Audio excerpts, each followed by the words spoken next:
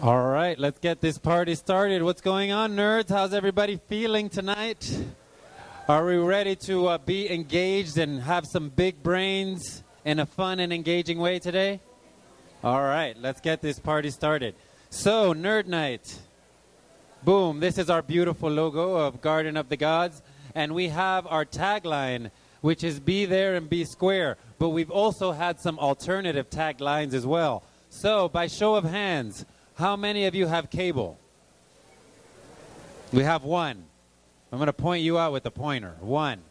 So back in like the 90s and 2000s, because Nerd Night's been around for almost 30 years, and back then they used to say that Nerd Night was kind of like the Discovery Channel with beer. But since none of you have cable anymore, except you, people don't really have the Discovery Channel. So now the newest tagline is like boozy TED Talks. So we're here to learn, drink, and have a good time together. So my name is Flip Awesome Aguilera. Yes, my middle name literally is awesome. It's something I have to try to live up to every single day. It's a responsibility. And this is my beautiful bride over here, Maritza, and we are your Nerd Night bosses. This is us in Miami, the day that I asked her to marry me in Nerd Night Miami. So, yeah. So Nerd Night is in over 100 cities all over the world. So if you're traveling and you want to connect with other nerdy people and drink things from other exotic places, go find a nerd night somewhere in one of these places and go nerd out and have a good time. So by show of hands, how many of you are here for the first time? Woo! All right. We love new nerds. I know what you first-timers are thinking. You're all thinking, if I had to stand in front of a group of smart drunk people, what would I present on? How many of you were thinking that? Okay, we have one, two, yes. So if you would like to present a Nerd Night, shoot us an email at nerdnightcos@gmail.com or just tap me or Maritza on the shoulder and we'll be happy to get you on the Nerd Night stage. You can also follow, like, review, and share us on the Facebook and the Gram. And every once in a while I think we're on TikTok, but that's for my kids, not for me. It's getting there. You can also check out our website, which we never put anything up. But this thing, actually, there is something cool on the website. And this is the video of the day that I asked her to marry me. So you could check that out. We also do another awesome community building event that's actually going to be this Monday. And that one is called Memoirs, True Stories Unfiltered. So if you'd like to hear 3 people from our community tell real, raw stories about their life, that's connected to a theme of the month, and this month's theme is Season's Greetings. Come to Memoirs on Monday. It's another awesome event. And let's put our hands together for our amazing host venue, Kawadi. Thank you guys for letting us nerd out here every month. We really appreciate you. And keep your hands going to clap for you, Colorado Springs, because without you, there would be nothing cool for us to be on this stage learning about. So tonight, what are we going to nerd out about? So presentation number 1 is, say it with me, I love soil. I know somebody who loves soil over here. She loves soil for sure. And now you two need to connect and be super soil lovers together. And then, so that is going to be by Abigail Clapp. Presentation number 2 is Trivia and Trends, Your Energy Systems by our very own Colorado Springs Utilities. Don't throw your bills on the stage asking them why they got more expensive. They're going to try to make us understand why that's happening. And presentation number 3 is, I don't even know if that's the right title, but what's the title? Space, Physics of Space. We'll call it that. We'll merge them together. So those are our presentations for tonight. So with that, let's begin, and let's put our hands together as we welcome Abigail Clapp up to the stage with Say It With Me, I Love Soil. So down is forward. Okay. Hello, everyone. My name is Abby, and I have a confession to make. I love soil. So I'm going to start with a little story, and it's a story that my mom tells from when I was younger, and sorry. And it usually goes something like, he would not stop all the time saying, Mom, worms, until I got up, took you outside, and dug a hole in the yard for you to play in. So here's a picture of me doing just that. Meanwhile, my mom is behind the camera, forcing an encouraging smile and trying to hide how horrified she was. But I know now from working with kids that I was weird, but not that weird, because kids love playing in the soil, and they love getting dirty. So I think the main difference between my mom and I is that she had already been taught, like many of us are, that soil is dirty. As for me, luckily, my mom encouraged my weirdness, because fast forward 20 years, and I'm still playing in the soil, except now I get paid to do it. So tonight I'm going to talk to you about my career as a soil scientist and why I believe everybody on the planet should love soil too. So there are a couple different careers you can have as a soil scientist. My career revolves mainly around mapping soils and updating public soils information. So to map a soil, first, you have to dig a hole. And we usually try to go to 6 feet or as deep as you can. Then, once you have your hole dug, you split that soil out into different layers or horizons and describe the characteristics of each horizon, such as texture, color, structure type, and pH. So here are a few of the tools that we use to do that in the field. We have our soil texture triangle, the Munsell color book, and some examples of soil structure types. So once you have these described, then you use these to tell what type of soil it is based on soil taxonomy. So, soil taxonomy is a classification system that differentiates soils based on similar characteristics. So, I'm going to try to explain it to you by using an example. So, order is the highest, broadest definition you can have, and then a series is the most defined. So, starting from order, an example of an order is an entisol. So an entisol is basically a young soil, a young undeveloped soil. Then we're going to define the entisol a little bit more into a fluvent, and the fluve part of that means an entisol that was deposited by a river. Then we're going to go into a grate group, and we're going to define that even more. So the grate group in this case is talking about the soil moisture regime, and the soil moisture regime is ustic. So now we have an ustifluvent. Hope you're following. Then we have a subgroup. So we're going to define that even more, and our subgroup is molic in this case, and the molic is defining the surface horizon. So a molic is basically a thick, dark surface. So now we have a molic ustifluvent. Then we're going to define it even more, talking about the family. So the family is fine, loamy, mixed, frigid. Fine loamy is talking about the average soil texture. Mixed is talking about the mineralogy, so we have a mixed mineralogy. And then frigid is talking about the soil temperature regime. So in the end, we have a fine, loamy, mixed, frigid, molic, ustifluvent, and that equals a Corchea series. Okay, so that's soil taxonomy a little bit. That's all I'm going to go into it. But back to soil mapping. When I learned about soils, I was surprised to learn that soils can change quite a lot over a landscape. So the things that make soils change are mainly the 5 soil forming factors. And oh, wow, that's a lot louder. Okay, good. Okay, so the 5 soil forming factors are climate, relief, organisms, parent material, and time. So here's a hill slope profile, and it is showing 4 different soil series appearing along the hill slope profile. So we have the summit at the top, to the shoulder where it starts to curve down, to the back slope where it's the steepest, and the foot slope where it starts to curve off. So just along that hill slope profile, you can see that the soil is changing quite a lot. Okay, you might be asking at this point, why do we map soils? What's the importance of it? And I'd say mainly the reason we map soils is because it offers us valuable interpretive information about that soil. So it can tell us what you can and can't build, grow, or use that soil for. So all this information is accessible to you. It's on a website called Web Soil Survey. And you can go on there, type in your home address or a lat-long location, and it will pull up a soil map for that location. So I went ahead and did a soil map for where we are here at Kawadi. So the smiley face designates our location. So we are standing on a sandy skeletal mixed mesic Tory authentic haplostals. Clear as mud? All right, so that might not mean much to you unless for some strange reason you study soil taxonomy in your spare time, but to each their own. So essentially what it's saying is it's sandy and very rocky. It has mixed mineralogy. It has soil temperatures ranging from 46 degrees to 59 degrees Fahrenheit.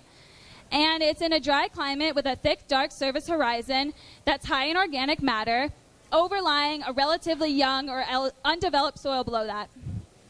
So what might mean more to you is the interpretive information that's attached to this soil. So I looked up a few examples. There's a ton that you can look up on Web Soil Survey, examples of these interpretive information.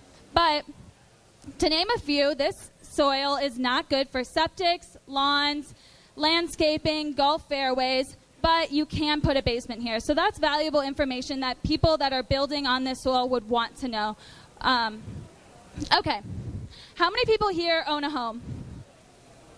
And how many looked at the soil map before buying?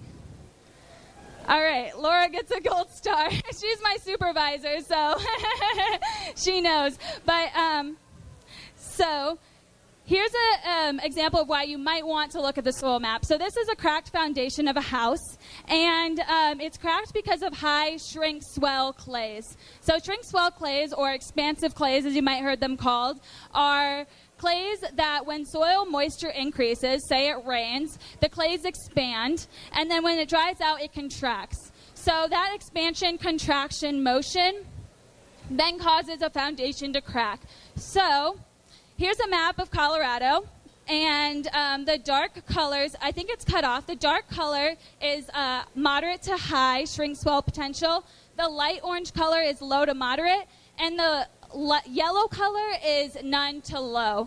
So as you can see in El Paso County, right there, it's pretty widely spread that it's high to moderate or low to moderate. So it's important to know that because you can engineer around it.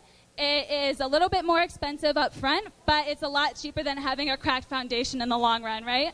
So another example, here's a news article that was in the news like several years ago, 2016, and it says, warnings did not stop development in Colorado Springs landslide zone. So essentially what happened is geologists had advised or warned, don't build here because it's a landslide zone, and we know that because it has a steep slope, it has clay stones and shale, and when you get a little bit of spring moisture and develop on it, then that will equal a landslide. And, you know, they didn't listen, so this is what happened. Their driveway is down the hill. So it's important to not only look at the soil map, but listen to the soil map, right? Okay. I know that was a lot of information, so here's some pictures of my cat at work with me in Denver. She's a little soil scientist too. So usually when I tell people what my job is, I leave it at, I'm a soil scientist. And then they usually look at me with a confused look and they say, a what scientist? And then I say, I'm a soil scientist. And then I usually have to describe a little bit more about what I do. So I don't mind doing this, and I don't fault people for not understanding how or why being a soil scientist is a career. Because the truth is, most of us go our whole lives without thinking about soil, let alone thinking about it as a complex medium in which whole careers can surround, right?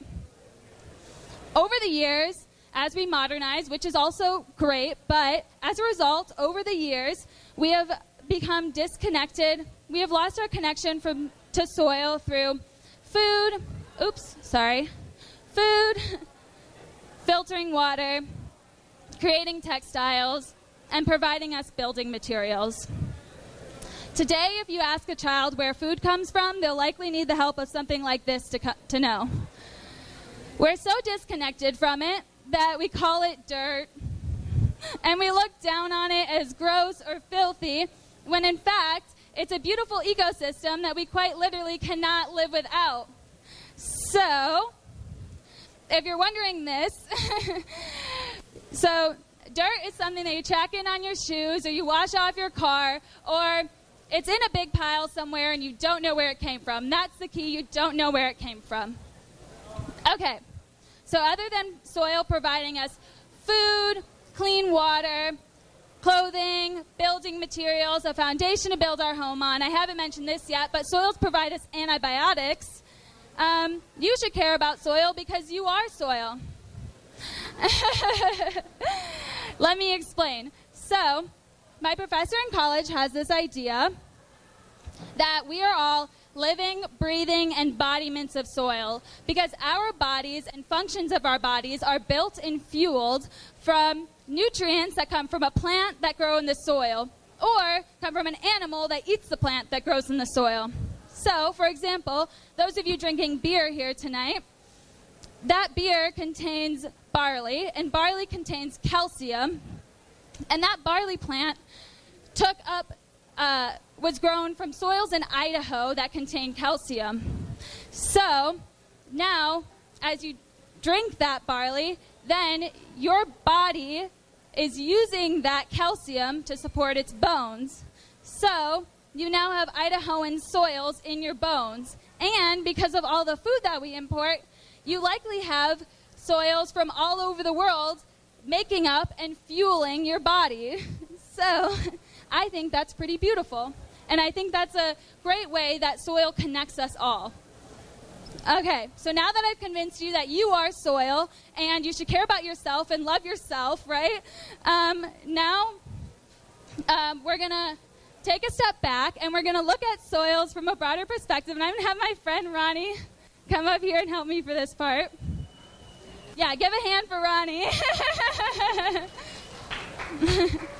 So we're going to pretend that the apple is the world. And we're going to cut the world into 4 pieces. Sorry, our knife is a little dull. We're going to cut the world into 4 pieces. 3 of those pieces represent water, and 1 of those pieces represents land. And then we're going to cut the remaining piece in half.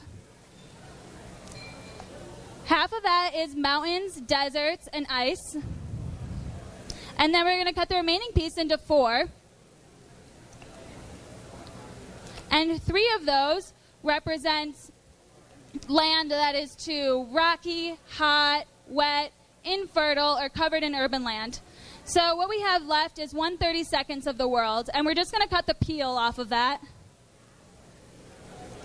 So the peel represents the land that is good for growing food for every single person on the planet. So, not a lot, right?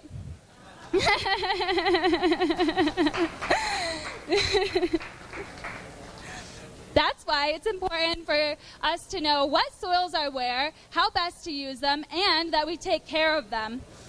Because soils can do amazing things. They provide us food, clean water, clothing, building materials, foundation to build our home on, antibiotics. I haven't mentioned this one yet, but they're a huge carbon sink. So they help protect against climate change, and they prevent against natural disasters such as flooding.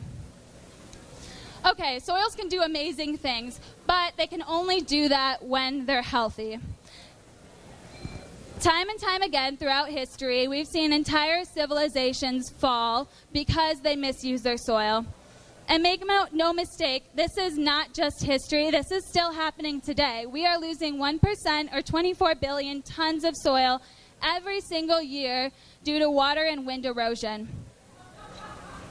Our soils are becoming less fertile, less resistant to erosion, less able to hold water available to plants, and more dependent on fertilizers. So not great, right? But it's not all bad. We know how to make our soils healthy, and the best news is that we can make our soils healthy again. So there are 4 soil health principles, and I'm going to narrow it down even more into really 2 main categories. And the categories are feeding, because soil is a living organism. We're going to feed the soil, and we're going to protect the soil. So in terms of feeding, we want to maximize continuous living roots, and we want to maximize biodiversity. And then in terms of protecting, we want to minimize disturbance and maximize soil cover. Okay. And other good news, 492 million acres are already under no-till and conservation agriculture systems. This graph is slightly deceiving because it's only 0.1% of farmable land, but it's progress. And I believe by continuing to make this progress and changing our mindset in how we view soil and how we value soil, then we can prevent ourselves from repeating history. Okay, I have one more demonstration for you guys. Sorry, I might need this. So this last demonstration is basically, I love it because it's called the Slake test, and it demonstrates how healthy soils versus unhealthy soils react to water erosion. So give me a second to set it up.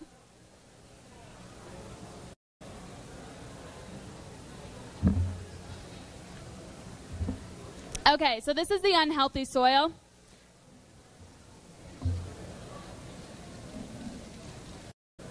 Okay, that's all I'm going to do because I think I'm going to run out of water. But you can see that the soil is fairly unstable. There's lots of soil coming off from that water erosion, and making the soil cloudy, right? It's coming off of, so you can imagine if this was in a field that's growing food, this soil would be going away from in the field of where we want it into a water source where we don't want it, right? Okay, now we're going to do the healthy soil. Okay, so there's a few pieces of organic matter floating around, but basically it's stable, and it's staying where you want it to stay, right? So which water would you rather drink? That's what's coming into your water supply. Okay. So, in conclusion, I believe that if there's one thing that everybody in the world can agree on, it's that our lives depend on soils. And if they don't agree, I think we could easily convince them by taking away their food, clean water, clothes, building materials, foundation to build their home on, and antibiotics, right? Okay. Now, thank you for listening. That's all I have for you. I love soil. I hope you now have love for soil. And I hope you all say this last part with me on the count of 3. 1, 2, 3. I love soil. Oh.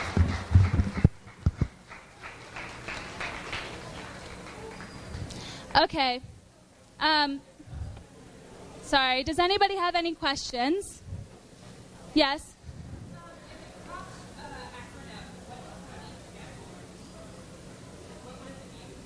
Yeah, totally. Okay. So she asked, in the CROPT acronym, what does RELIEF stand for? So RELIEF is talking about, essentially it's talking about slope. So RELIEF is that change in hill slope and topography is basically. So that hill slope profile that I showed, RELIEF would be talking about the difference of a soil at the top of the hill versus a soil at the bottom of the hill. Great question. Thank you. Yes?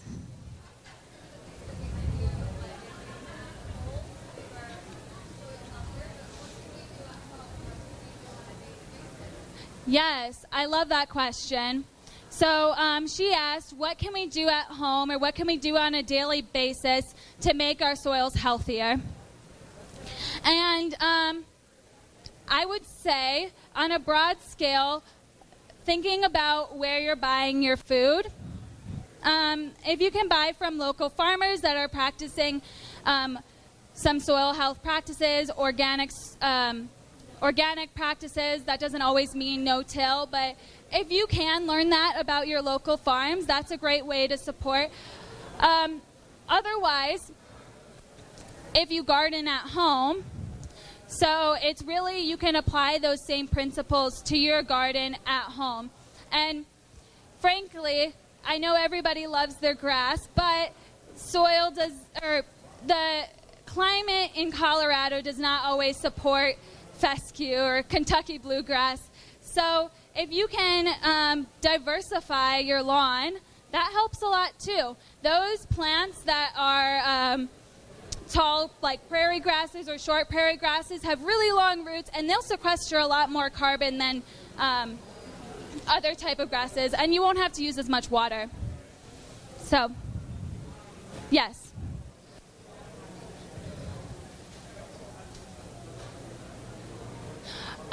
Not necessarily, no.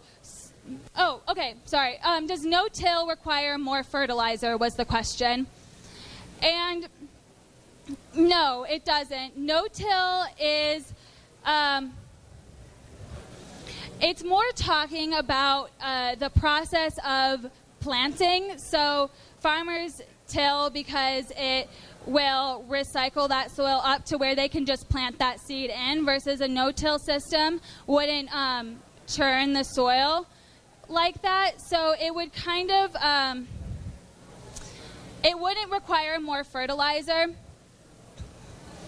The idea with no-till systems is you also use other systems like cover crops that will apply those nutrients into the soil. So by adding more plants, that are diverse species of plants, then you're adding more nutrients to the soil and you're starting that cycle. So soils and microorganisms are living in a symbiotic relationship where they cycle nutrients together. And by having a no-till system, you're adding those plants into the soil and they'll help add nutrients to that versus leaving the soil bare. Does that make sense? I hope I answered that okay. Thank you. Thank you so much, Abigail, for sharing your love of soil with all of us today. If you guys have any other questions or comments, you want to talk to her during our break, feel free to tap her on the shoulder and ask. And now is going to be one of our favorite segments of the night is Nerd Night Trivia. This time it's going to be Holiday Edition. So if you guys can please behave like good little boys and girls and raise your hands if you know the answer, I will call on you. There's no wrong answers. There's only airheads.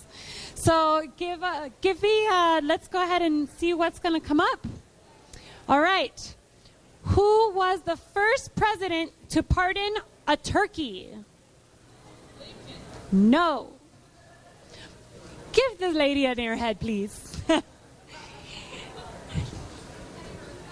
Nope. Nope. I can't hear. Nope. Nope, they already said that guy. Nope. Yes! Kennedy. John F. Kennedy. Awesome.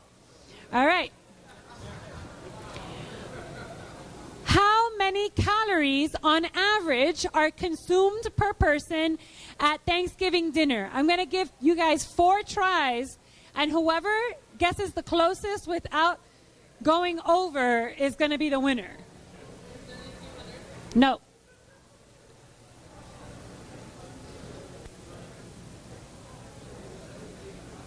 How much? Nope. Nope. Close though. One more. Closest. 4,500 calories. Yeah, that's a lot. Keep that in mind next Thursday. And the last question for this series is, Black Friday is the biggest day of the year for what trade profession? I can't hear. Nope. It's a trade profession. Nope. Yes. Plumbers. Oh, ba-dum-bum. Yeah. All right. So, follow, like, review, and share us. We're going to have a 10-15 minute break. go ahead and refill your drinks, grab another bite to eat, and we will meet you on the stage shortly.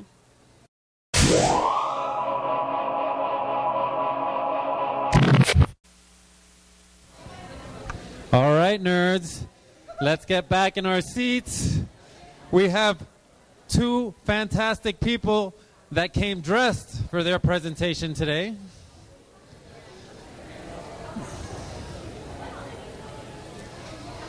So let's put our hands together for Birgit and Jane from Colorado Springs Utilities, and theirs are Trivia and Trends, Your Energy System. All right, thank you so much. You have the energy stick? Yeah. In your pocket. All right, this is our very first nerd night, so we were so nervous we thought we'd dress up in some camouflage. I'm Birgit, this is Jane. We both have natural science backgrounds. We work at Colorado Springs Utilities. Woohoo! All right, raise your hand if you're a Colorado Springs Utilities customer. Oh, man, we got the right people in the house. All right. I actually work on the water side, so this is my first attempt at trying to tell you about our energy system. So we'll see how that goes. And then Jane, yeah. And I'm Jane. This can be shocking. It's going to electrify you. It's going to be illuminating, absolutely illuminating. So, yeah, we're going to kick it off. All right, so who knows Colorado Springs Utilities tagline? It's how we're all connected. You got it. All right, so we thought on that theme, we're going to start off with a little exercise. And we need 6 volunteers. 6 volunteers. All right, okay, 1, 2, 3. That's 3. 4. Come on up. 4. We need 2 more. Come on, brave souls out there. Okay, 5, 6. Excellent. All right, come on up. Jane, you want to lead this? Okay, so you are willing volunteers, and the only thing you have to do is be willing to hold hands. Okay? So, great. Come on up. So we are going to create a human circuit to demonstrate how we're all connected. So we're all very large water balloons walking around the earth, very large conductors, about 70 to 80% water. So we're going to demonstrate how electricity can flow through all of you and me. This will not hurt. It will not hurt. Okay? All right. So are we ready? I'm going to have to put down the microphone. Or you could just touch the microphone. Here, I'll just do this. Hold it in your mouth. Yeah. Here we go. Okay.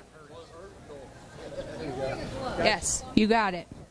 We already have an electric aficionado up here. He's a lineman, I'm sure. Electrician. All right. Here we go. He's got to hold the metal part.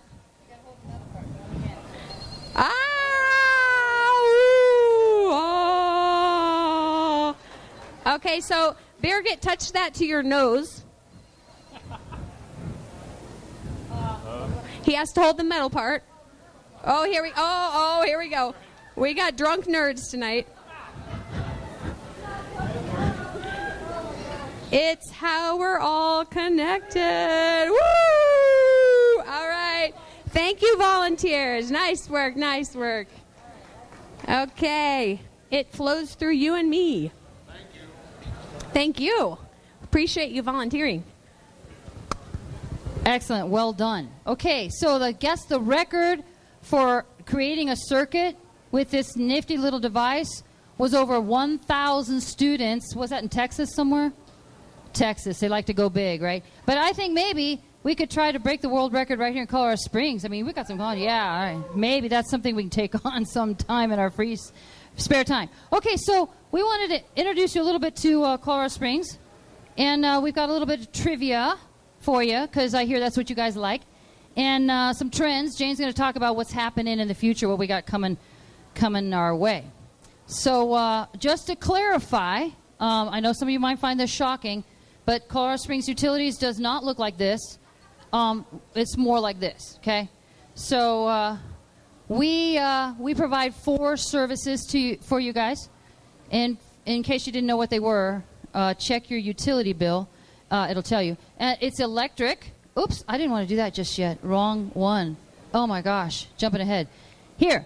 we have electric, natural gas, water, and wastewater. I loved Abby's talk, and I love soil. I love soil. I love soil.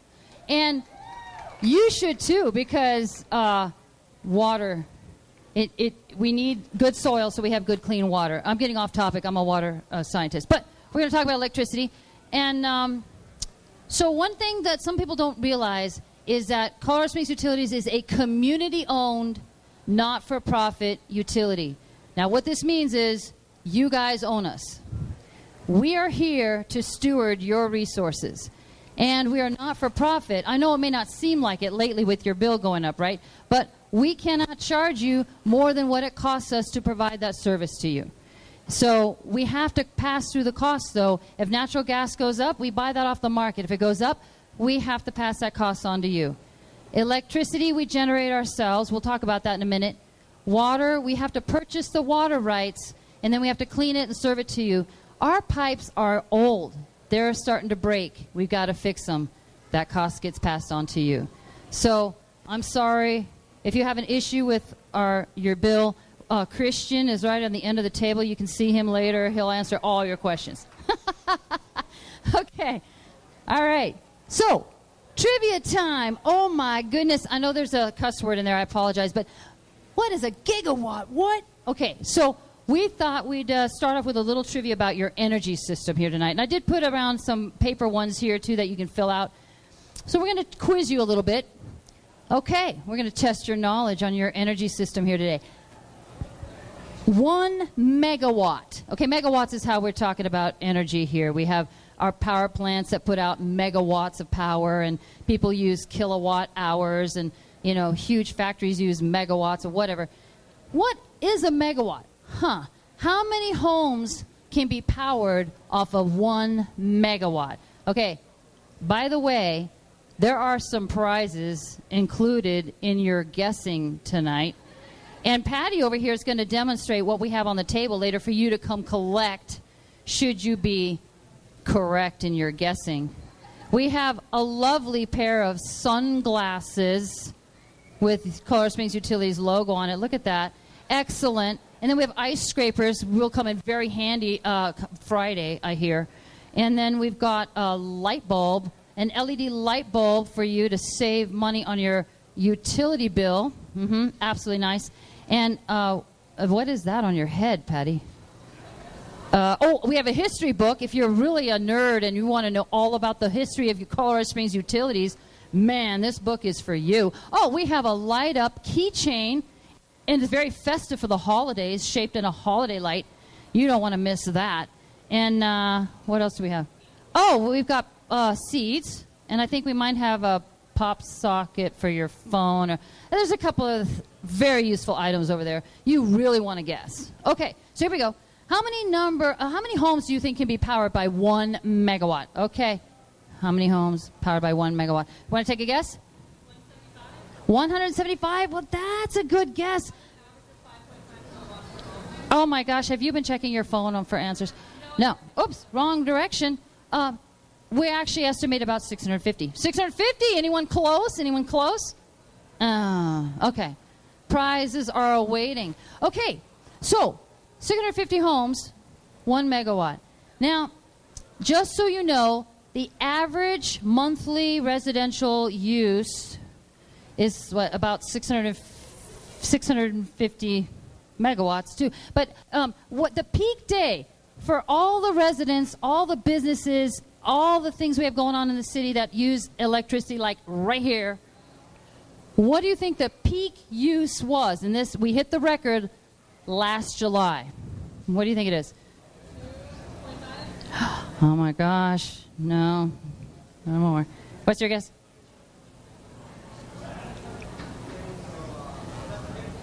Oh, you're closer. It's a little bit more than 750. Closer, though. Yeah.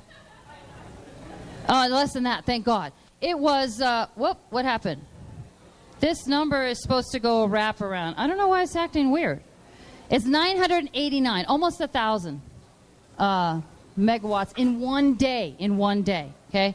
So that was the record. If you were close to 1,000, I think you were the closest, you get to go visit the table. All right, So I don't know why it's wrapping around. Ignore that. How many miles of power lines do we have? All right, what's your guess? 9.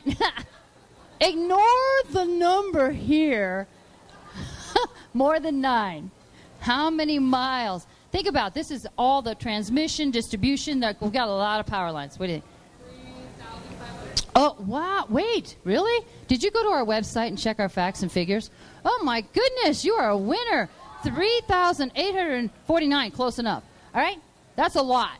That's a lot. Okay? Now, of those, most of our electric lines are buried underground, right? That's the safest way, unless you're a contractor and didn't call 811 first to check where the lines are buried, right? So, burying is the best. But we do have several overhead electric lines in the older parts of the city. What percentage of our electric lines do you think are overhead? What percentage? Way in the back. 30%. I'm going to give it to you. That's pretty close. It's 26. 26% of our power lines are overhead. And now this was the fact that we had before last winter's windstorm. 100-mile-per-hour winds don't work well with overhead power lines. Some of you might have experienced that. So we're trying to get some of those, more of those buried. Okay? All right. Now, this was an interesting fact that our CEO just shared with us last week. I thought I'd throw it in there. To get water to town, we have to bring it in from like over 100 miles away, and that requires a lot of pump stations, and that requires a lot of energy. What do you think we spend to just, in the electric costs, just to move water to town? What do you think? $4,000? More than that. Way more than that. Annually, how much do we spend? Daily? Oh, well then, yeah, multiply that and you're closer. All right, how many? It's in the millions. It's actually 8. So you are close, whatever. Go see visit the table later. Okay, so $8 million in electric costs just to get water to town. All right, when do you think most of the energy is being used? What time of day? What time of day do you think most energy is being used? What do you think? What's that?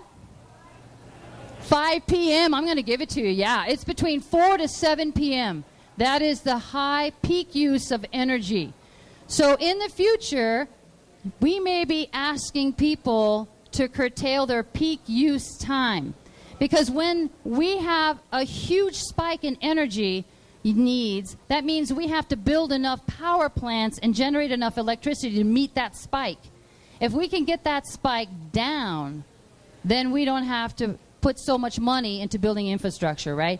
So as people get more and more into using electric cars and stuff, it's so easy to go home after work and just plug it in. Well, maybe it's better if you set it on a timer to start charging after 7 p.m. Shave that peak down. Okay, that's what we'd like.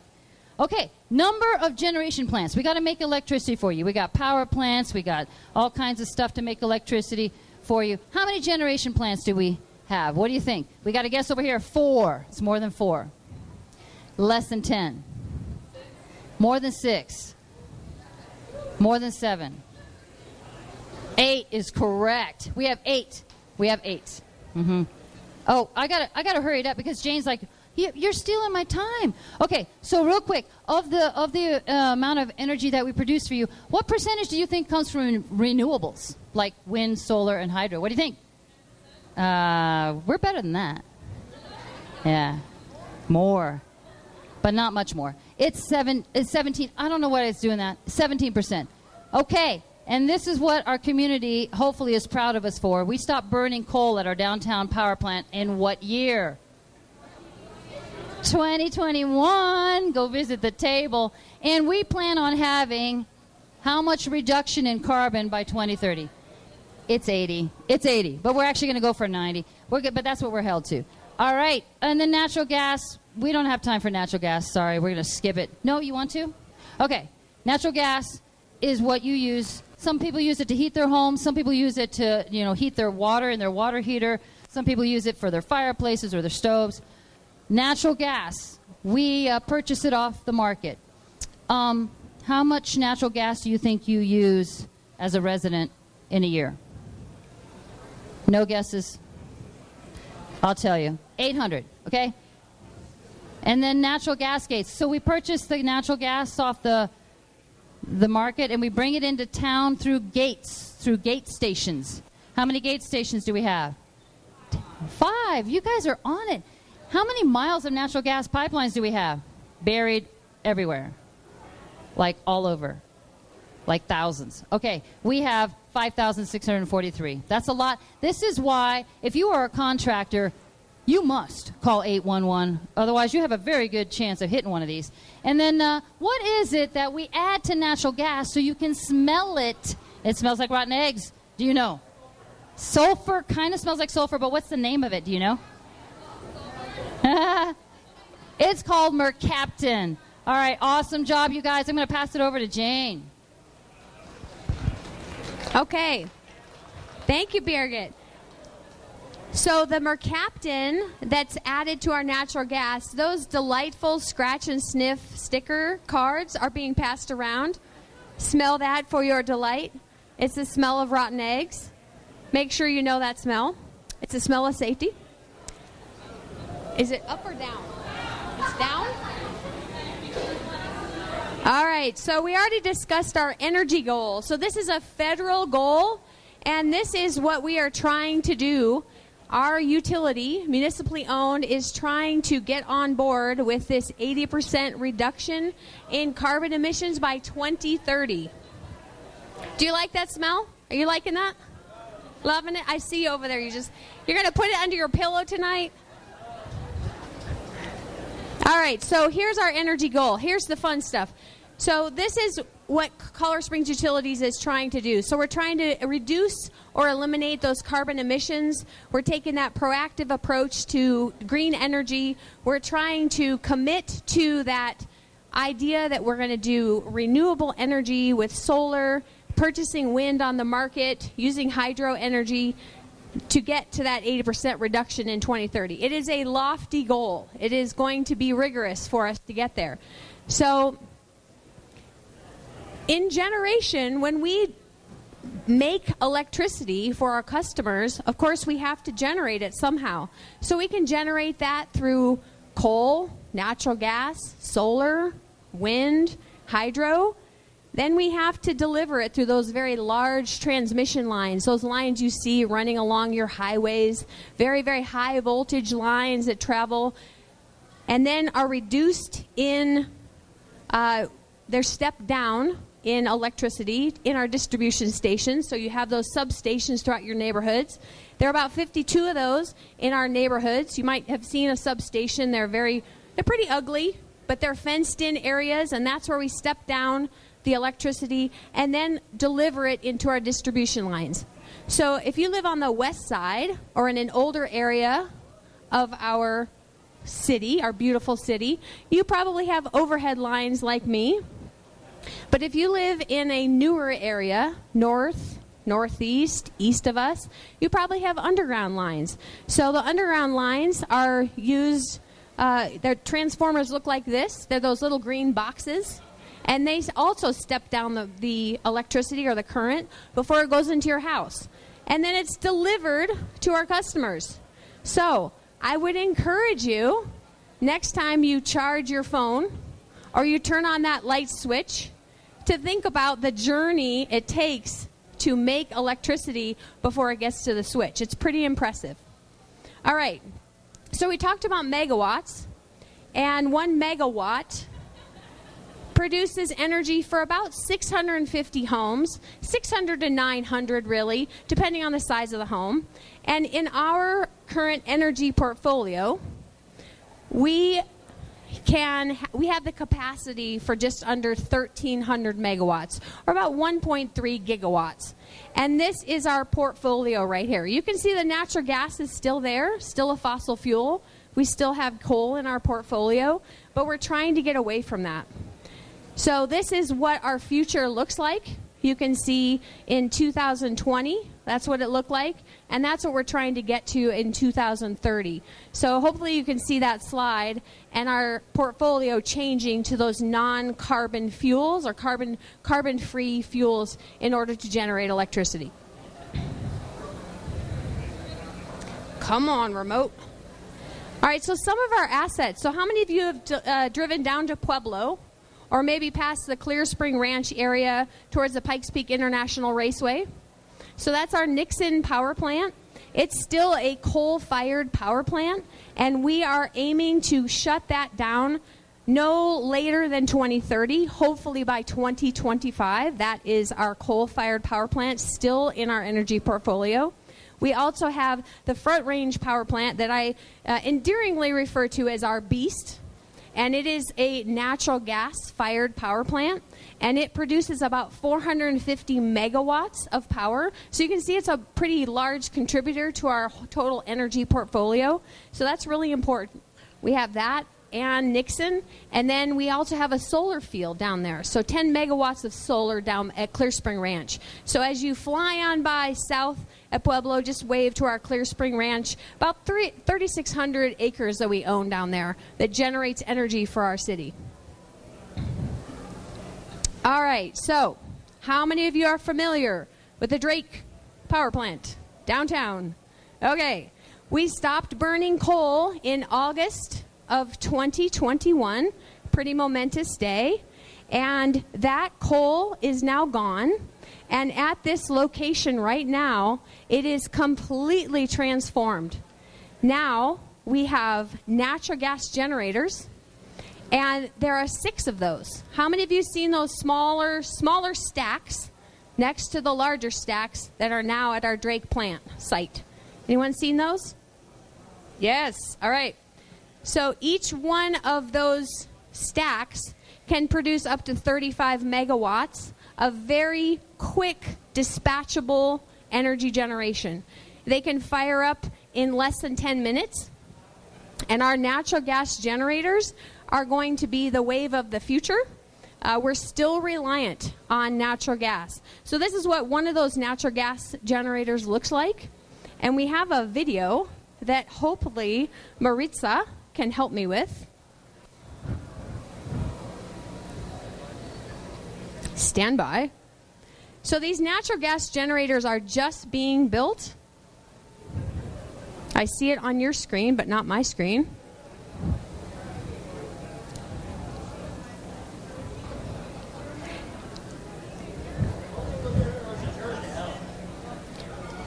Can you see the generators? They're beautiful. Envision it right now. They're right there. I see it on the computer. It's thinking.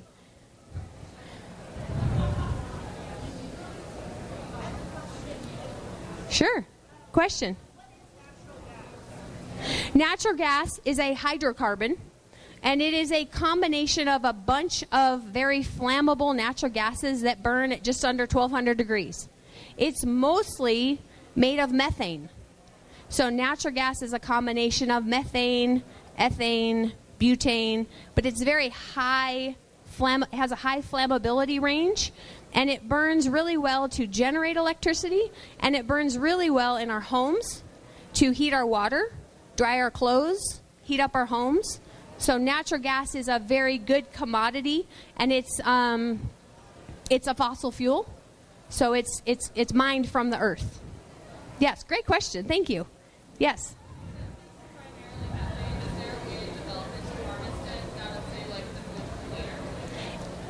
A way to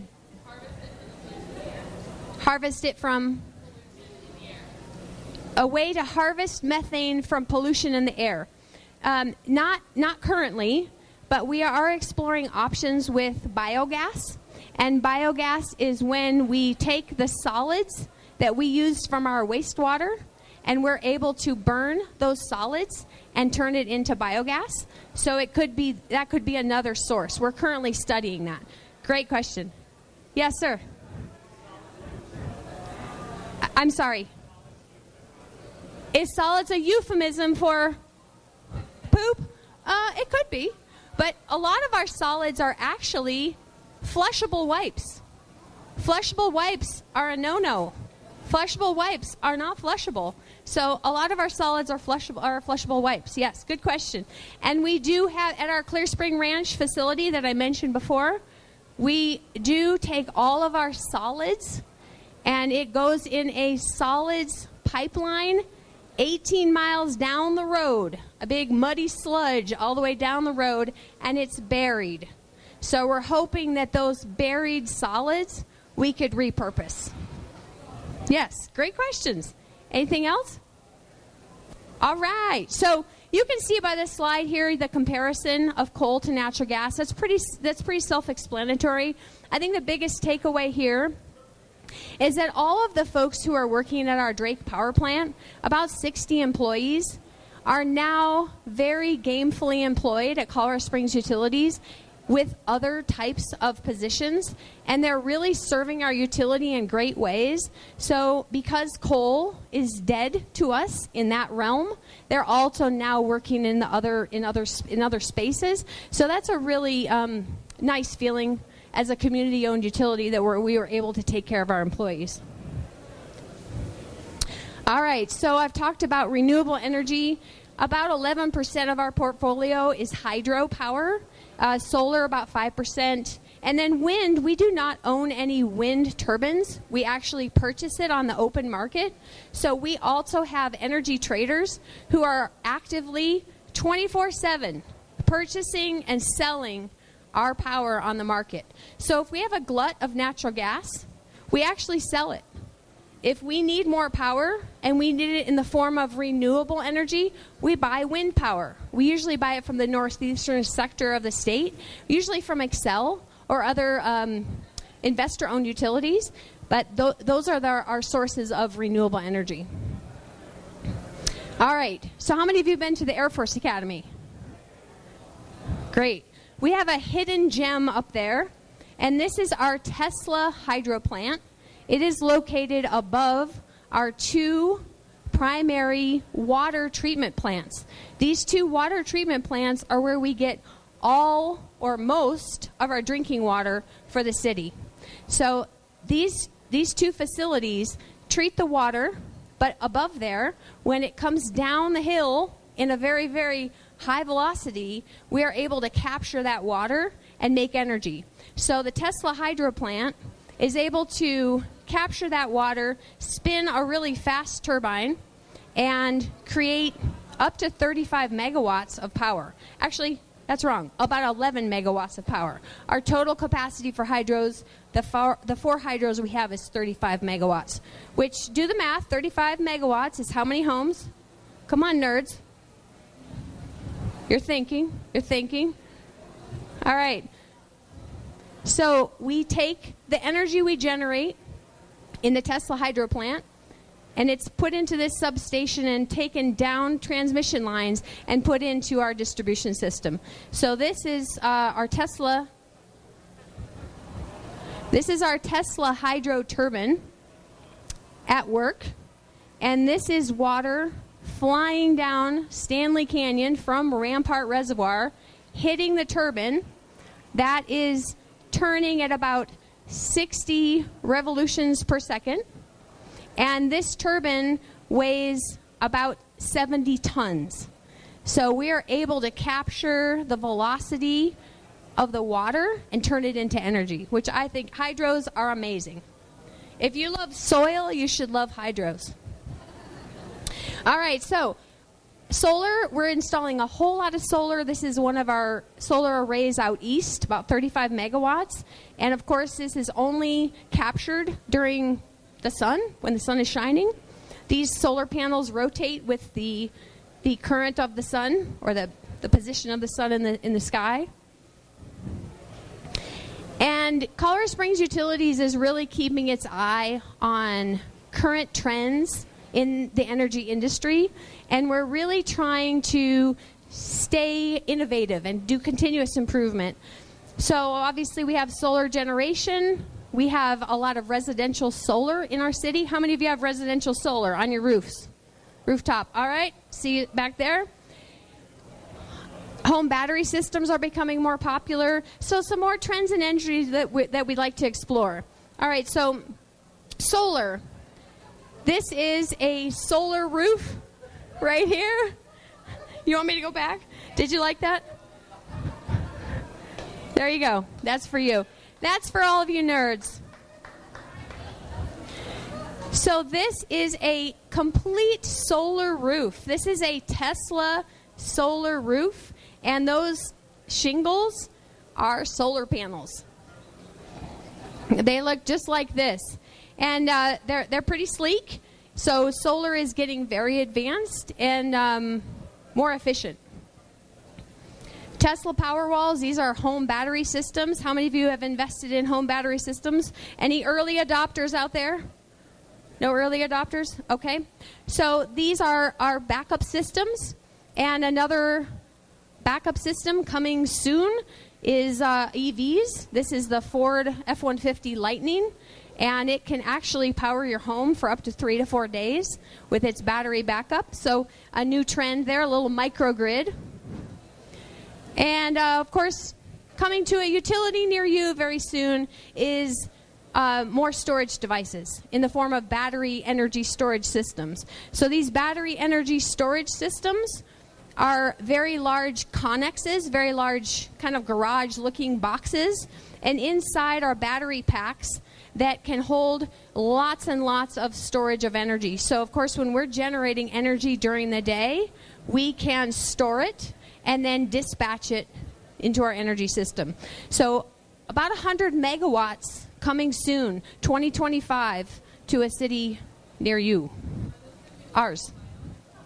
They likely will be lithium-ion batteries, but there are new technologies, and the technology is flying so quickly that by 2025, they may not be lithium-ion. Right. So there are concerns with lithium-ion. I hear you. All right, so we have our local fiber expert. That's you over there. Quit drinking beer. Come on up here. That's you. So how many of you have heard about the fiber that Colorado Springs Utilities is installing? Okay, great. This is a really educated group. I love it. So I'm Christian. Jane asked me to come up here and just talk about a little bit about our fiber project. So, better? Okay. So as Jane and Birgit mentioned, we are a for-service utility, right? Oh, am I in the way? You can't take me anywhere. So water, wastewater, gas, electricity. We are currently building, or actually rebuilding, our fiber network. That does not mean that we are adding a fifth service. We are not going into the internet business. We are a wires company. Putting wire in the ground, whether it's fiber or electric line, comes naturally to us. So that's what we're doing. Colorado Springs Utilities actually has had fiber in the ground for about 30 years.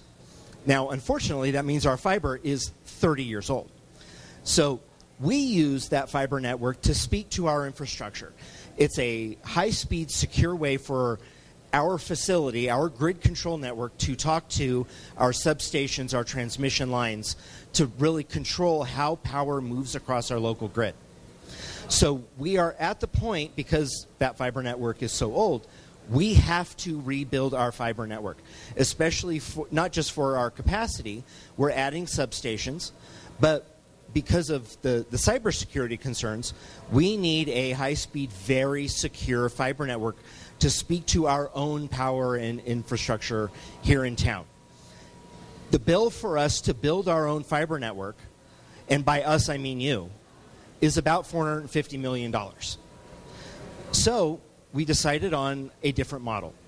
If we put our fiber in the ground, but then we go to private industry and to internet service providers like Ting Internet and others, and we rent basically capacity space on our fiber network, we can, over a 20, 30-year payback, get private industry to pay for that installation.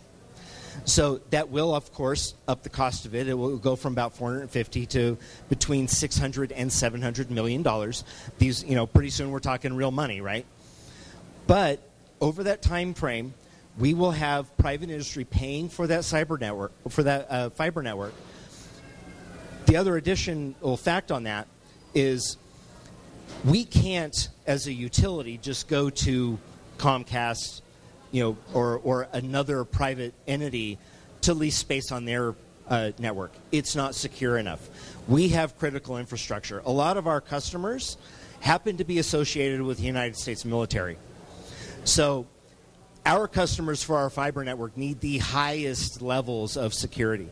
So not only can we rent our capacity to like a Ting Internet or other internet service providers, but for example, some of our local school districts already rent capacity and pay us for our dark fiber so that they don't have to go through an internet service provider. Our military bases are using us for fiber capacity as well. So I'm getting the shut the hell up signal. So that's fiber. All right. So we know you guys are a very engaged audience. We've really appreciated your questions. We have some cards over here with QR codes on them that address some of our hot topics right now.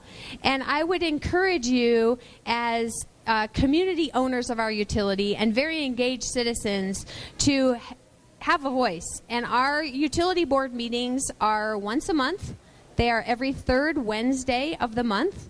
And you can make customer comments. You can make your voice heard. So we would encourage you to do that. You can also run for city council, which is also our utilities board. So be those citizen scientists and citizen contributors. And we really appreciate the time tonight. We've really enjoyed this, and it was a great opportunity. Thank you so much.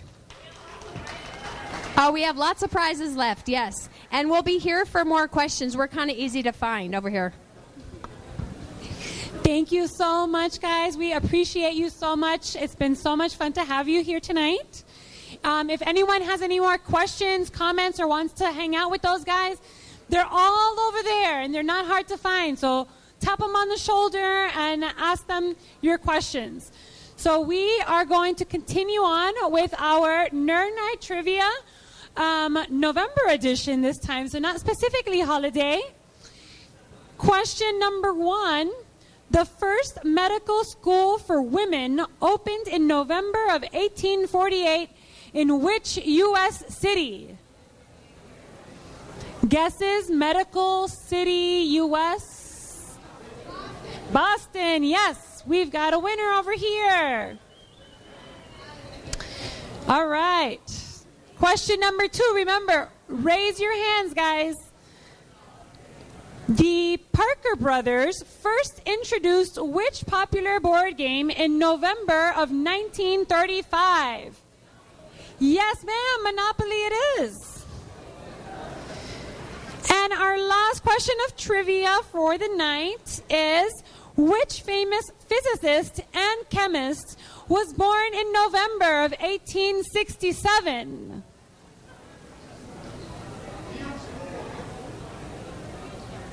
Marie Curie, yes, she got it.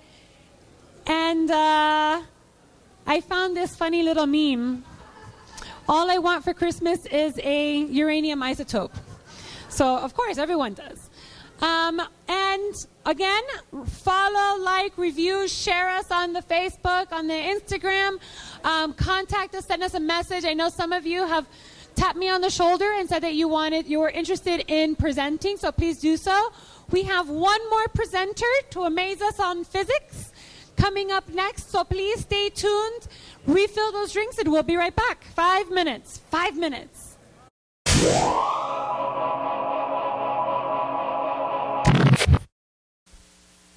All right, nerds, let's get it together. Let's put our nerd caps back on, and we are ready for our last presenter of the evening. So let's put our hands together for Marty France, and he's going to tell us about the physics of space.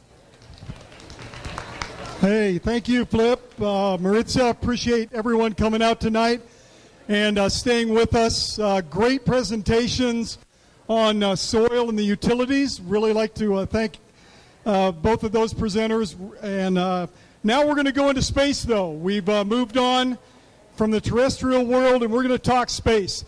So a little bit about me. I retired a few years ago as the head of the Astro-Engineering Department up at the Air Force Academy.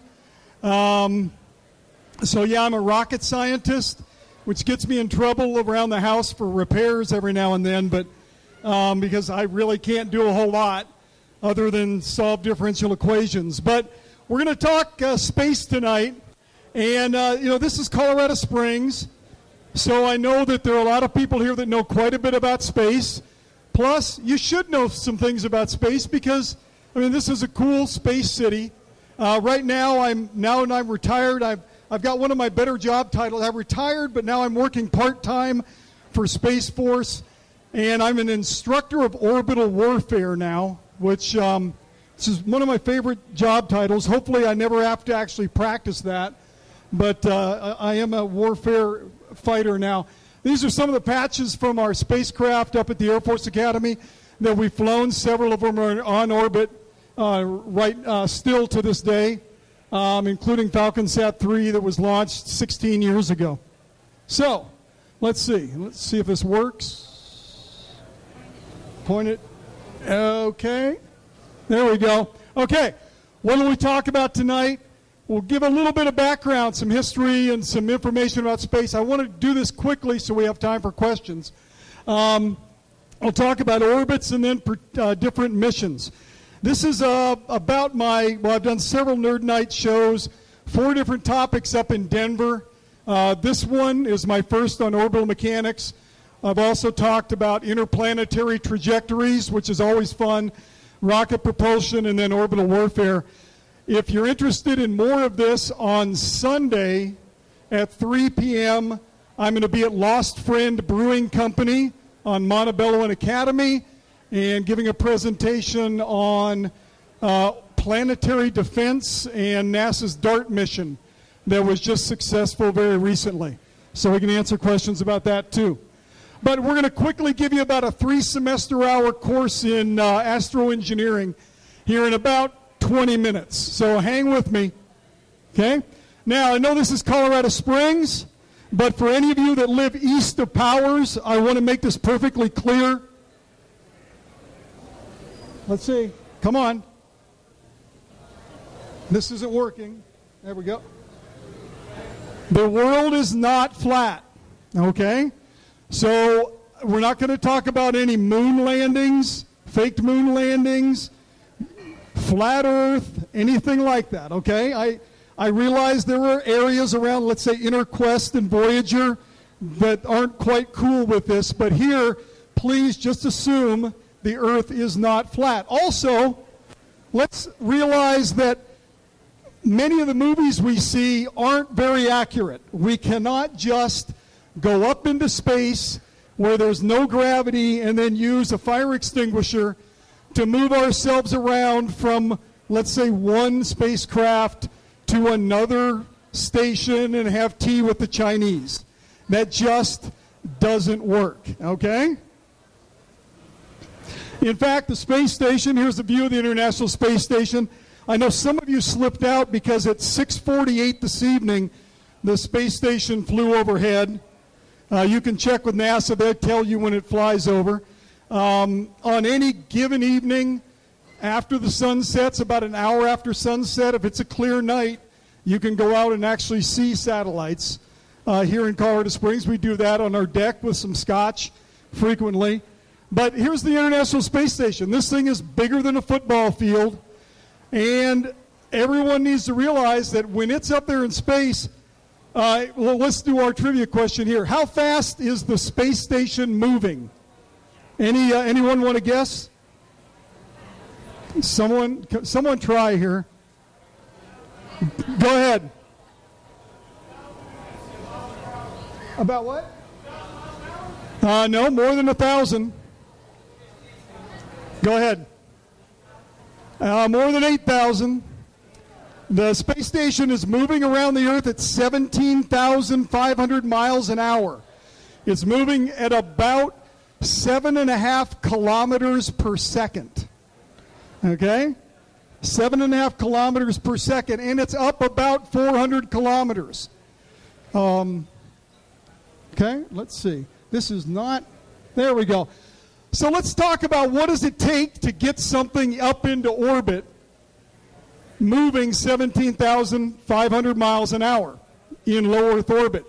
And this is a model that I think many of you have seen before. If we presume that let's say this is Pikes Peak, not located well, but up there at the North Pole, and we're in a very tall mountain. It's tall enough that we're above the atmosphere, and we shoot something from Pikes Peak, let's say heading straight east, gravity is going to pull it towards the center of the Earth, and it's eventually going to fall and hit the Earth because gravity's pulling on it, right? If I shoot something that's moving a little bit faster, guess what happens? It goes a little bit further, but the gravity still pulls it back to the center of the Earth, and it hits. And I go a little bit faster, and I go a little further. Do you know what we call something that maybe covers about that much ground? That's an ICBM. Okay? An ICBM is just a satellite that happens to hit the Earth. But if we go fast enough, and this means moving about 8 kilometers before we fall only 5 meters, what happens is when we go into orbit, we're actually falling around the Earth. Orbit means falling around the Earth. So if I get moving fast enough and I don't have the air slowing me down so I'm up high enough, I can actually, go into orbit. And that red orbit, and let's go back because I blew my joke, okay? To get going that fast, we've got to go from on the ground to 17,500 miles an hour. And anyone who stayed up late last night to see the Artemis launch got to see some of that. And when SpaceX or Artemis or any of the other rockets that go up there launch, about how long does it take to go from on the ground to 17,500 miles an hour? Any guesses? About 8 minutes. Okay, 8 minutes. So why I've got a Tesla Model S here is a Tesla Model S goes from 0 to 60 in a little over 3 seconds. To go from the ground to orbit in 8 minutes, if you're an astronaut, that's like going from 0 to 60 in 2 seconds and doing that for 8 minutes straight. Okay? That's why those engines are so big. And that's why space is so difficult and why we have so many failures when we're launching things into space, because it is a very, very hard thing to do. Okay? Nope. Okay. So a little background. These are what I call my dogs. Dead old white guys that form the basis for the science that we call astroengineering. Okay? And my favorite, or my first dead old white guy is this guy. Anyone know him? Go ahead. Copernicus. Excellent. Yes, Copernicus. Statue of him in Warsaw, Poland. I made a sacred pilgrimage there once. It was wonderful. This is Copernicus the moment he decided or discovered that the sun is at the center of the solar system. A well-documented moment. He's got his map. There you go. You can see there's the sun in the center and the planets going around. Of course, he was a heretic. He was followed by my favorite. Anyone know this? This is a real trivia question. Say again? No, we'll get to him. Brahe, Tycho Brahe, yeah. Tycho Brahe was the party animal in the astronomy world. Tycho had a big observatory that doubled as his party house on a Danish island, where he had a pet moose that he liked to get drunk. I'm not kidding. He had a pet moose. He also liked to duel. He had it doesn't really show here. Doesn't really show here, but he had a silver prosthetic nose. He lost his nose in a sword fight. And he used to have this tradition where whenever he had a dinner party, you couldn't leave the dinner party to pee until the dinner was over. And Tycho died of a ruptured bladder. He really did, okay? So, after Brahe, but I didn't say what Brahe did I? Yeah.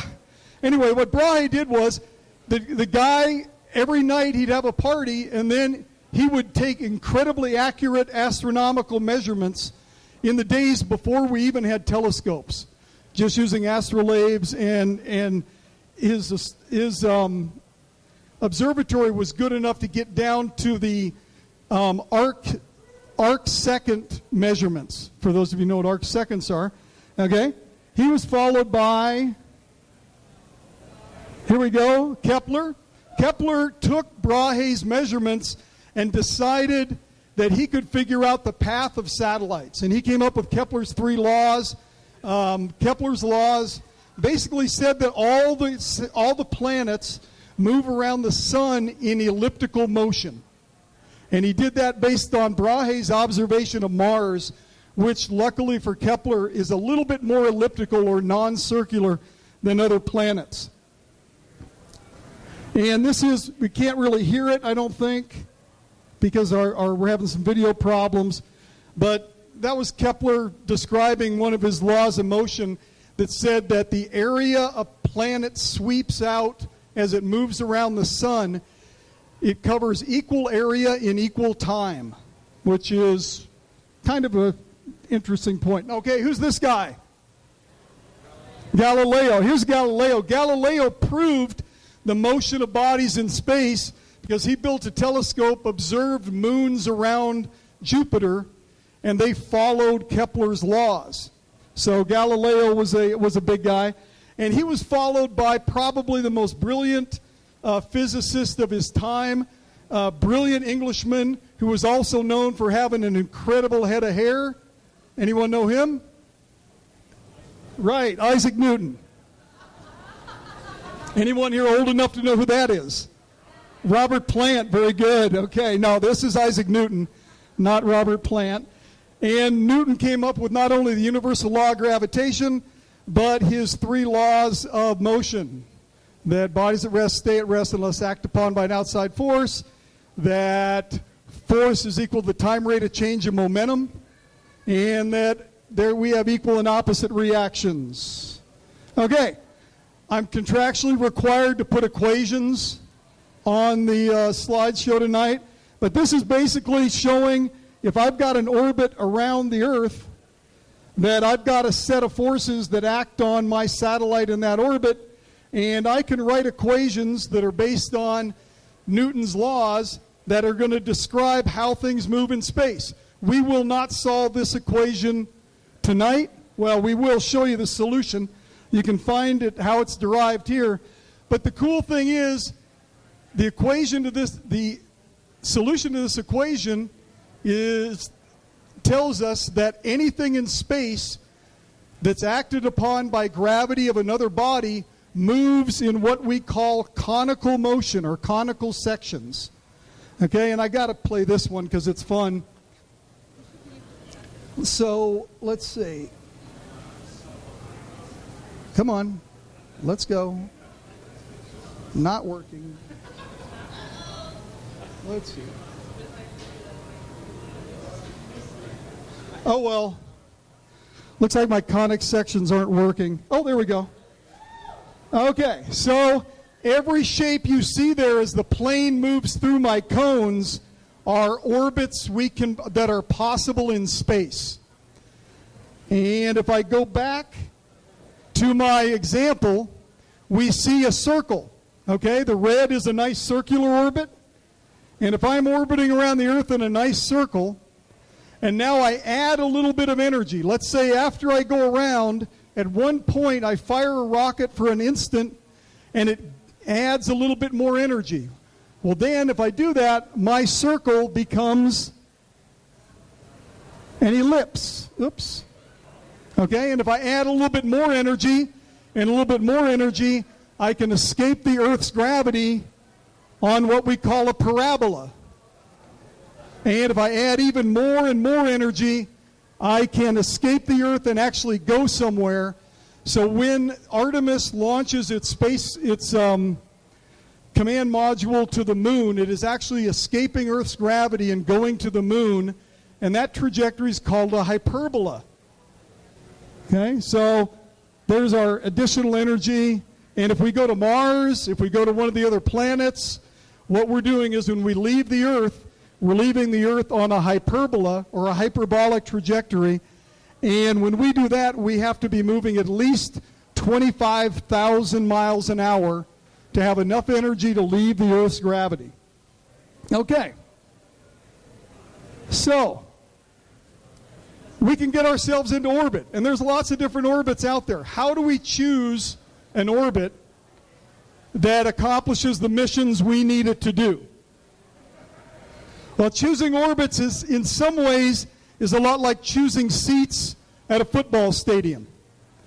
If I'm going to be down in the front row here, I might be able to see the players' faces and numbers and see what goes on at the beginning of the game, and I can hear the noises. But if there's a long play down the length of the field, or a punt or a kick, I probably won't see the whole play. On the other hand, if I'm up in nosebleed land, I might not hear much, and I might not see individual names on the back of the jerseys, but I can see the whole play unfold. And the same is true about choosing an orbit. The higher I am in orbit, if I'm looking down at the Earth, the more of the Earth I can see, but the further away I am and the bigger my telescope needs to be to see what's going on. So what are some of the things that are going to help me decide what my orbit is going to look like? And let's see if I can get this one to work. Let's see. Oh. Okay, well, one thing is the altitude.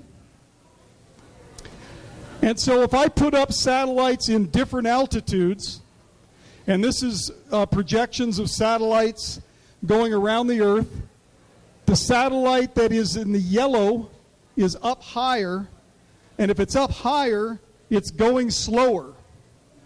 Because think about it this way, it's high enough up that it can be going slower and still fall around the Earth. And the higher up it is, the weaker the Earth's gravitational pull is. So one of the things I'm going to try to decide in my orbit is, how high do I want to be up? Now, the higher I am up, the fewer times around the Earth I'm going to go, too, each day. So I've got to decide on the altitude. And here's some views of different orbits. Some that take only 2 hours to go around the Earth. By the way, the space station goes around the Earth every 90 minutes at that speed. So 2 hours is a pretty low orbit. 4 hours is actually a pretty high orbit. A 12-hour orbit goes around the Earth twice a day. And a GPS satellite is in a 12-hour orbit. And then we've got other satellites that are in 24-hour orbits, and sometimes they just look like they are standing still because they're rotating at the same speed as the Earth. I can also change the angle of my orbit around the Earth. So, let's see. Let's make this. Okay, didn't work. There we go. This is eccentricity. My orbit can be different shapes too. And when it's moving, when it's very low over the Earth, it's moving very fast. When it's very high, it's moving very slowly. So I can choose different eccentricity. I can choose different inclination. Let me get inclination going here. Okay. I can have my orbit go over the poles or stay over the equator. And I can choose different inclinations. The point here is that my orbit always has to cross the equator, and it always has to go as far north as it goes south. So I can choose how far north I go. The orbit in red will never be able to take pictures of the United States because it just doesn't cover it. There's eccentricity. So all these things go together to help us choose different orbits. And we talk about them. If you want to use cool astro words, we say most of our low satellites are in LEO orbit, low Earth orbit. And MEO, this is where GPS is. And then we've got highly elliptical orbits that go way out like this. And geosynchronous orbits, those are the orbits of satellites like DirecTV. You know how if you have a DirecTV satellite dish, your satellite dish isn't moving because it's pointing at a satellite that relative to the Earth isn't moving either. And it's up there 42,164 kilometers from the center of the Earth, about 22,300 miles above the surface of the Earth. So here's our different orbits. We can pick orbits that go around the poles, that go around the equator, that go way north. This is one of my favorites. This is the geosynchronous, and this is a GPS orbit. We can even pick an orbit. This is one of my favorites. It's called sun synchronous. It's an orbit that actually rotates around the Earth at the same rate the Earth rotates around the sun, so that when it goes over the same spot on the Earth every day, it's at the same solar time. So if it goes over at noon one day, it goes over at noon the next day. And we use that for spy satellites so that we can check out shadows and see how things are moving. Seriously. Okay? And then here's our geosync satellites, 2 different geosynchronous satellites. They have the same, it takes 24 hours to go around the Earth on these.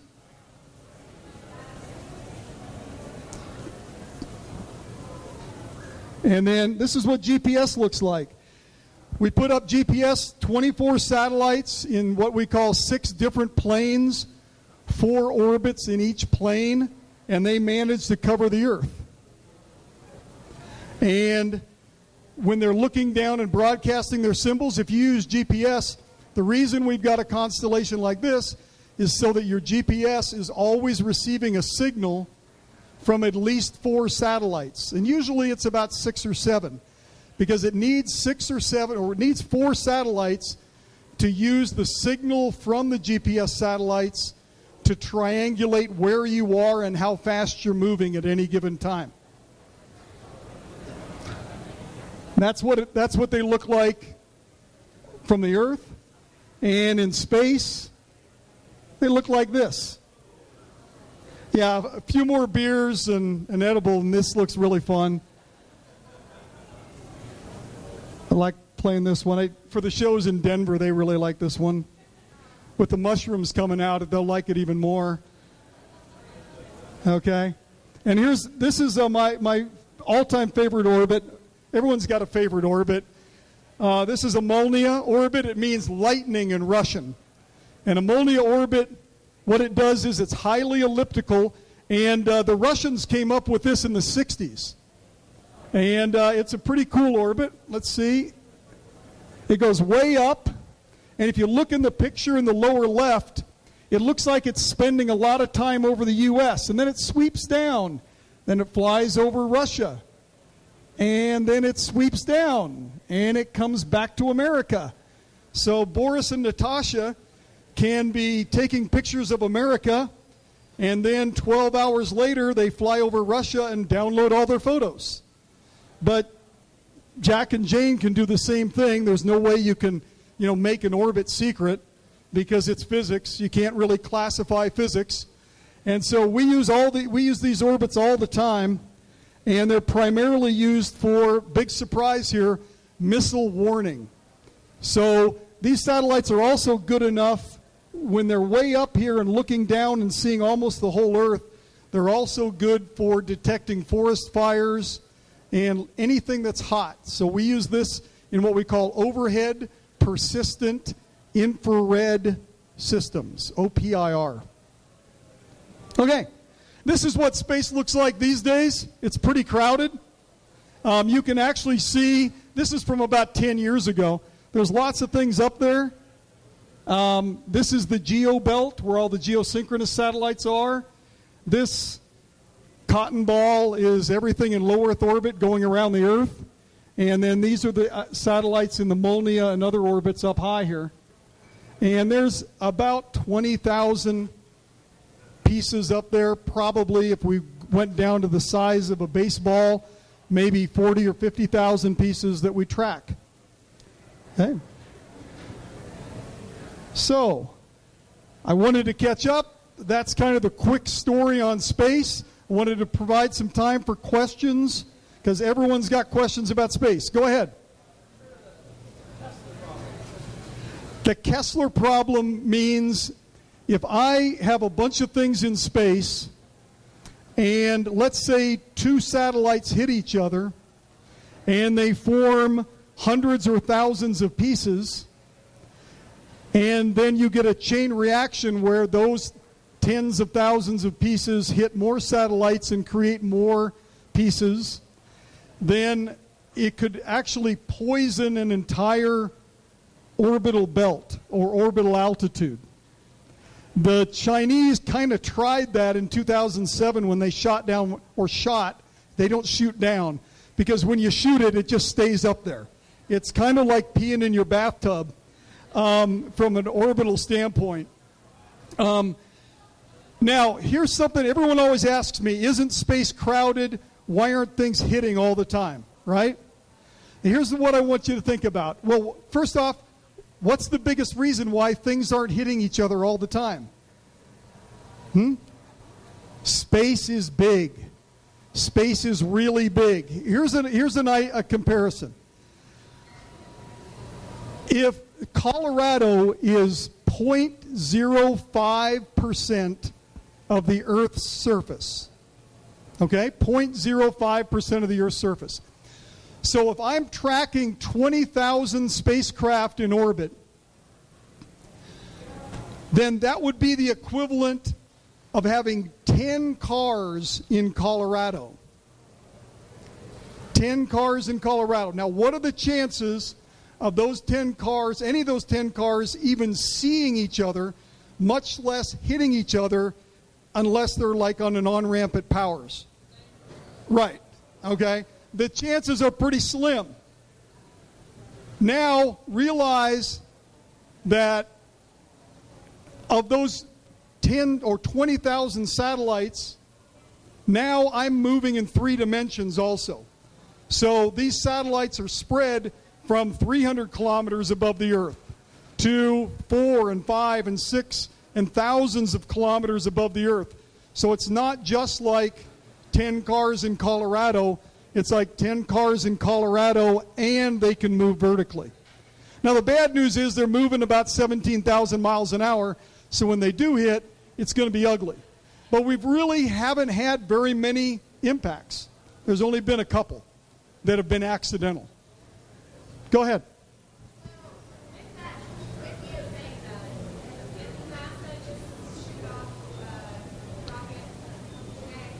Artemis, 11:48 this morning, last night.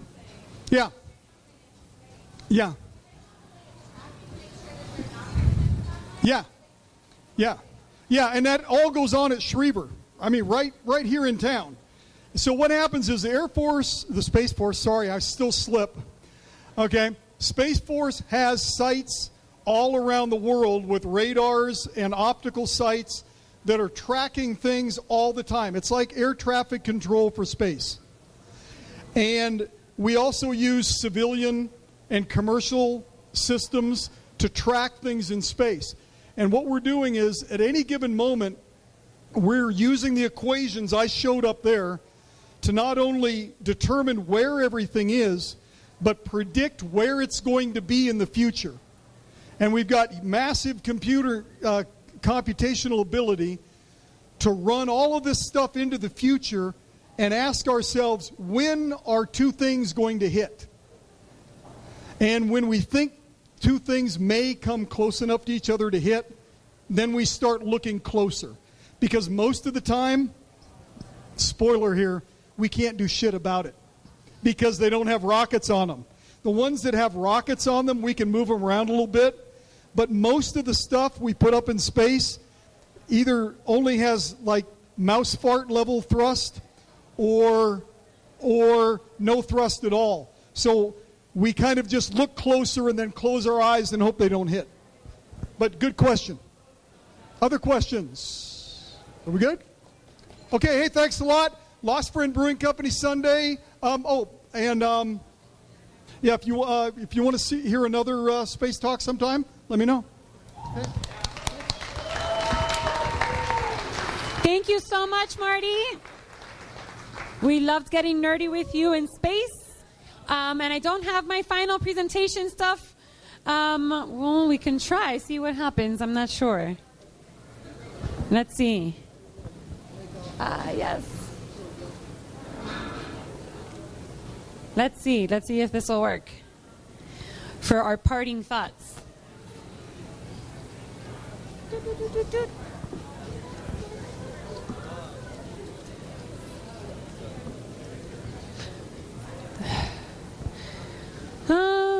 No, I'm not going to be able to see it.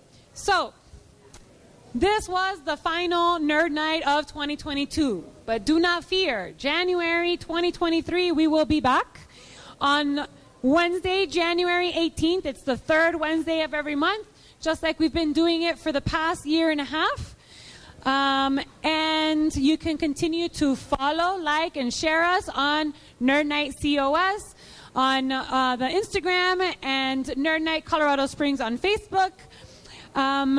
We hope to see you on Monday at Kinship Landing for our Memoirs, True Stories Unfiltered event. And that, my friends, is all. Thank you very much. Have a great night.